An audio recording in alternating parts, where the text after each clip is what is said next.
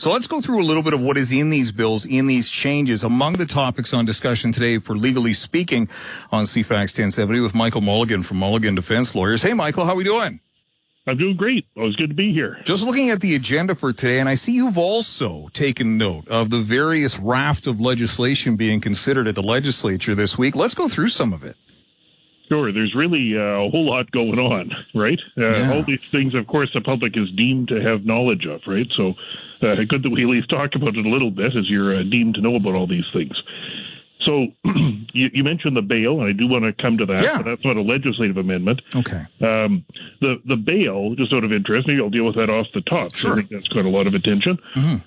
So there were a number of things that David Eby announced with respect to sort of public safety measures. And I should say some of them, I think, were excellent ideas. Some of them we've talked about, I think, on the show before. Mm-hmm. Like, for example, he announced a plan to provide additional funding to have more secure mental health treatment spaces available, so that when somebody's brought in under the Mental Health Act, a doctor would know that there hopefully would be a place where they could require somebody to stay if they conclude that they're a danger to themselves or others.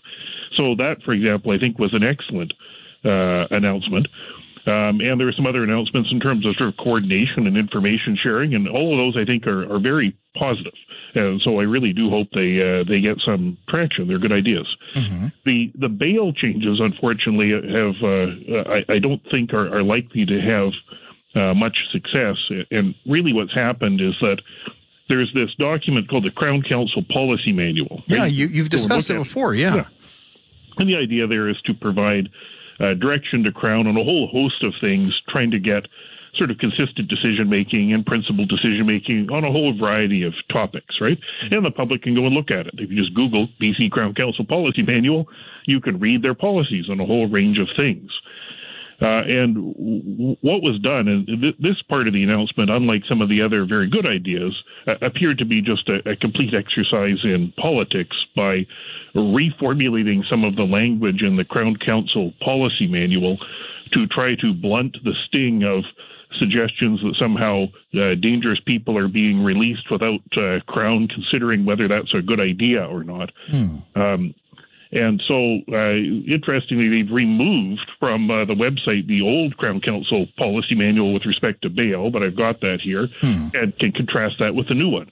And so to give you an idea of the sort of things they did, they removed from the new policy language, which was in the old one, which said, for example, as, quote, ministers of justice, Crown Counsel must exercise principal restraint in all bail matters.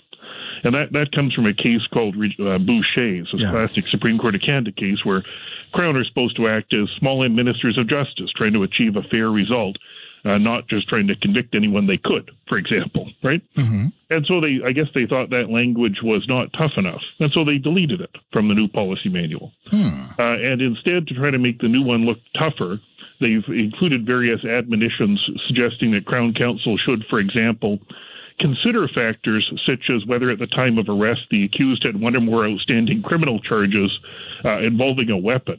Mm-hmm. Now, when you look at that, you say, well, what could be wrong with that? Mm-hmm. Nothing, of course. But it's to sort of suggest that the Crown and the province, who know what they're doing, were somehow not considering whether somebody had an outstanding offense involving a weapon when determining whether it was appropriate to seek somebody's detention. And that, I can assure you, is not so, right? It's not as if the opposition or now the new premier has somehow come up with some bright ideas that people who do that work day in and day out somehow hadn't recognized that, for example, you should consider whether a person has an outstanding charge involving a weapon when deciding whether to seek their detention. And that's clearly not the case. They haven't come up with some bright idea. So unfortunately, on the bail front, unlike some of the other good ideas that were announced, what they've done is they've really turned that document into a bit of a political exercise, which I don't know is going to have much practical effect. One concern, frankly, I had when I looked at it is whether it might have the effect of diminishing the way in which a Crown submission about the need to detain somebody would be received by a judge. Because it's one thing if you have Crown standing up in the fashion of a small M Minister of Justice saying, look, there are real principled reasons why this person needs to be detained to protect the public, and here they are, Your Honor, and this is why in my submission, the person should be detained, right? Mm-hmm. If you are a judge and you had the impression that what's happening is some exercise in politics, where some Crown was up there taking some position that was not consistent with being a small M Minister of Justice, but instead in accordance with a sort of politicized directive that you shall seek detention in some circumstance, think about how you might hear those same submissions from Crown. It might have the opposite effect of what was intended here, because I can assure you there wasn't some failure in the Crown Office to take appropriate principled positions to seek detention. If the impression here is that really what's going on if the Crown seeks detention now is some exercise in politics, that is going to, I think, undermine perhaps the import of Crown submissions in that regard.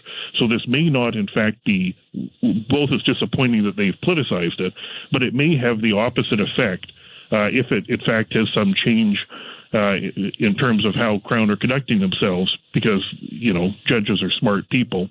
They're going to be aware of this too.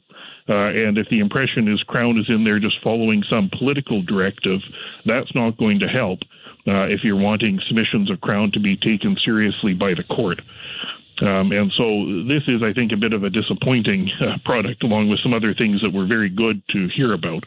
It's also interesting reading it to see the obvious tension that the Premier is under between the interests of First Nations, yes, dealing with the massive overrepresentation of Indigenous people, including detained on bail. Yes. And so you can see in the new document that reflected in various other admonitions further on after they try to look tough at the top about trying not to take positions that are going to result in even more First Nations people being in prison.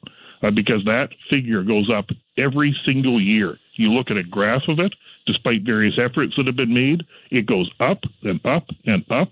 And if these changes have some practical effect of increasing that, boy, will that be a disappointment. Because, well, I acknowledge that the sort of the catchphrase of catch and release has caught on.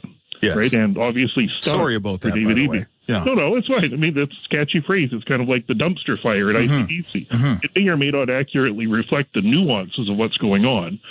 But I think as a result of that stinging, we got this document. And it's, I think, pretty disappointing that might color some of the very good ideas that were also announced. And I must say, if I were a Crown Counsel getting a reading this thing over, I'm not sure I'd be too happy, because it sort of implies that the Crown haven't been doing their job, and somehow David Eby or the opposition in question period came up with bright ideas like, maybe you want to seek the detention of somebody who appears dangerous with outstanding weapons charges, right? That just was not lost on anyone doing that work. And so I think this really needs to be read for what it is. But I don't want to diminish some of the other really positive things that were announced, like, for example, the funding for more spaces for people with serious mental health difficulties. Those were great, and hopefully those do have the desired effect. But that's just the tip of the iceberg, I should say, in terms of things that are going on. Yeah. So there are also a whole number of bills that were introduced, right? It's sort of a rapid succession. One of the first ones that I noticed there it's Bill 44. It's the Building and Strata Statutes Amendment Act. Yeah. And this act, once passed, is going to have a number of significant impacts on stratas all across the province. One of them that's been, I think, reported on is that it's going to prohibit bylaws that restrict age, other than restriction on age of being 55 plus or more, so like retirement places. But there are stratas that have all kinds of provisions in them, strata bylaws that would say things like nobody under 18 or no children or whatever it might be. Those are all going to be gone. They will no longer be enforceable. So stratas that have tried to restrict those things will no longer have authority to do it. Also, very broad language in here. It's going to eliminate the effectiveness of any strata bylaw that is restricting rental of the strata lot. That includes provisions that might require screening of tenants or criteria for tenants, or indeed a requirement that terms be inserted into a tenancy agreement, or anything that's restricting the rental of a strata lot, all of those bylaws are going to be no longer effective once this is passed. Other interesting provisions. I've heard one of the complaints some stratas have had how are we going to get enough people to serve on the strata corporation if the whole building is rentals? One of the things that might help with that, perhaps this is what was intended, were provisions that make it easier for people to attend strata meetings remotely, electronically, dealing with some provisions surrounding things like voting and how that might occur and so on. And so it may be that those changes were intended to ameliorate some of the unintended consequences of permitting all stratas to be available for rental and removing the ability to limit children or other younger people from living there. I should say there are other provisions in here that remove strata corporations' ability to do things that might restrict not only guide dogs, but retired guide dogs or service dogs or retired service dogs from living in a strata corporation. You can imagine how unsatisfactory it might be if somebody's had a service dog who was retired and had to then put the dog out somewhere else or leave the strata. That will no longer be permitted by strata corporations either. So essentially it restricts what strata corporations can do, I think, with the objective of making all strata units available for rental and removing other things that might be put in place that would restrict that, like limits on children or younger people living in units. So it'll be interesting to see how the market responds to that. But that'll also have an impact on that tax they imposed on vacant units or like people's secondary properties. And one of the responses I think people had to that to avoid paying the vacancy tax was, I'm not allowed to rent my unit. Look at the strata rules. That excuse will be gone because those bylaws will no longer be effective. And so if you have a second property that's a strata, that reason for not renting it will be eliminated. And so either you'll have to make it available for rent or you'll end up paying that extra tax. So that's Bill 44. All right, let's take our first break. We've got lots more coming up, legally speaking, on CFAX 1070 with Michael Mulligan from Mulligan Defense Lawyers. We're back right after this. All right, back on the air here, legally speaking, with Michael Mulligan from Mulligan Defense Lawyers. Always enjoy hearing Michael's perspectives on these matters. We went through Bill 44, which was the Building and Strata Statutes Amendment Act. Michael, up next is Bill 43, the Housing Supply Act, unless there's anything else you'd like to remark upon in Bill 44.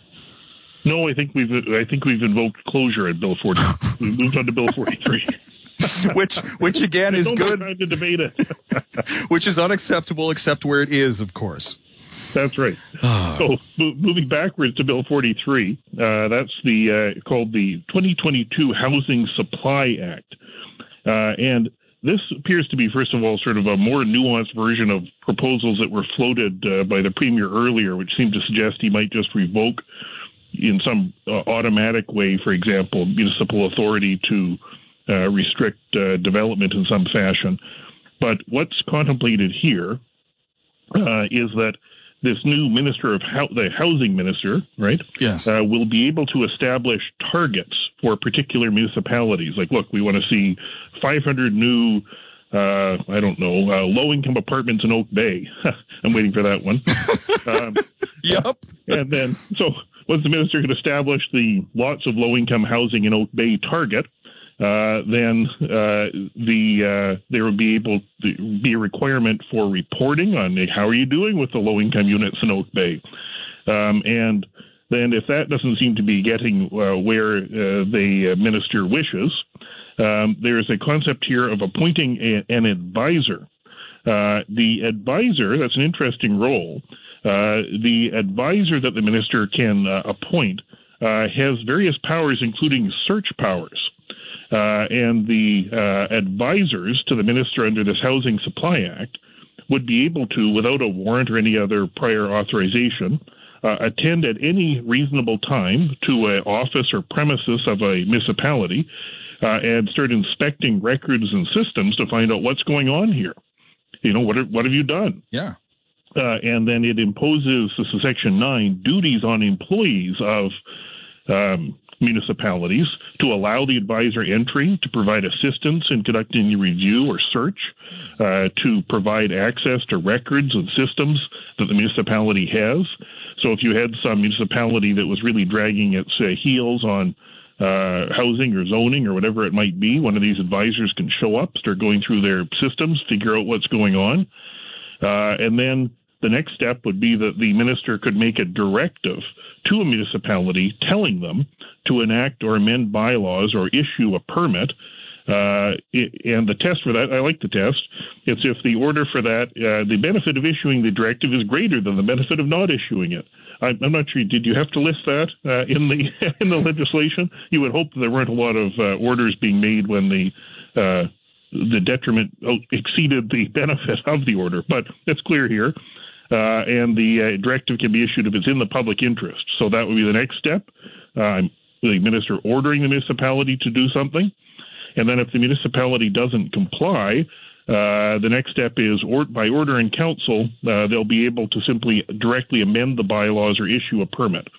So if Oak Bay doesn't want the new group home and low-income apartments, and they've gone through those various steps of inspecting things and directing them to do it, and they don't do it, the next step could be just directly order in council, amend the bylaw, and issue the permit, and in goes the low-income housing on Oak Bay Avenue. So that's the essence of the Housing Supply Act. It's going to provide pretty significant authority to the new Minister of Housing to monitor what municipalities are doing, send them directives, inspect things, make orders, and ultimately just issue permits and amend bylaws directly if the municipality doesn't do what they're told. So that's the Housing Supply Act. Interesting. Yeah, I know that we somewhat tongue-in-cheek talking about the provision of low-income housing in Oak Bay, but the specifications or the criteria that will be established as to choose what should be in a place, that by itself is just a whole can of worms. Like, is it subject to judicial review? Can a municipality challenge the province's assessment? How does that work? Are there provisions for that? Yeah, that's an excellent question. So any of these kind of administrative decisions would be subject to a judicial review. And if there was a judicial review, I mean, I tongue-in-cheek made reference there to the fact that the legislation sets out that the minister may issue directives if the benefit of issuing the directive is greater than the benefit of not issuing it.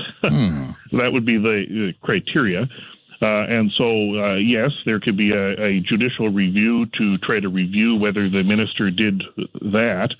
But those kind of political judgment calls are going to be challenging to judicially review as long as somebody's making decisions with that kind of broad criteria in mind, right? Reasonable people can disagree about what's in the public interest or whether the benefits outweigh the detriments of making some particular order. And a judicial review isn't, hey, Judge, would you like the low-income housing on Oak Bay Avenue? It is, was that decision sort of within the realm of reasonable decisions that somebody could make under this legislative scheme? And it's going to be pretty challenging, it seems to me, to suggest that, some decision like that is not within the realm of the reasonable, right? Yeah. And so I don't think it's going to turn it into judges deciding where the low-income housing is going.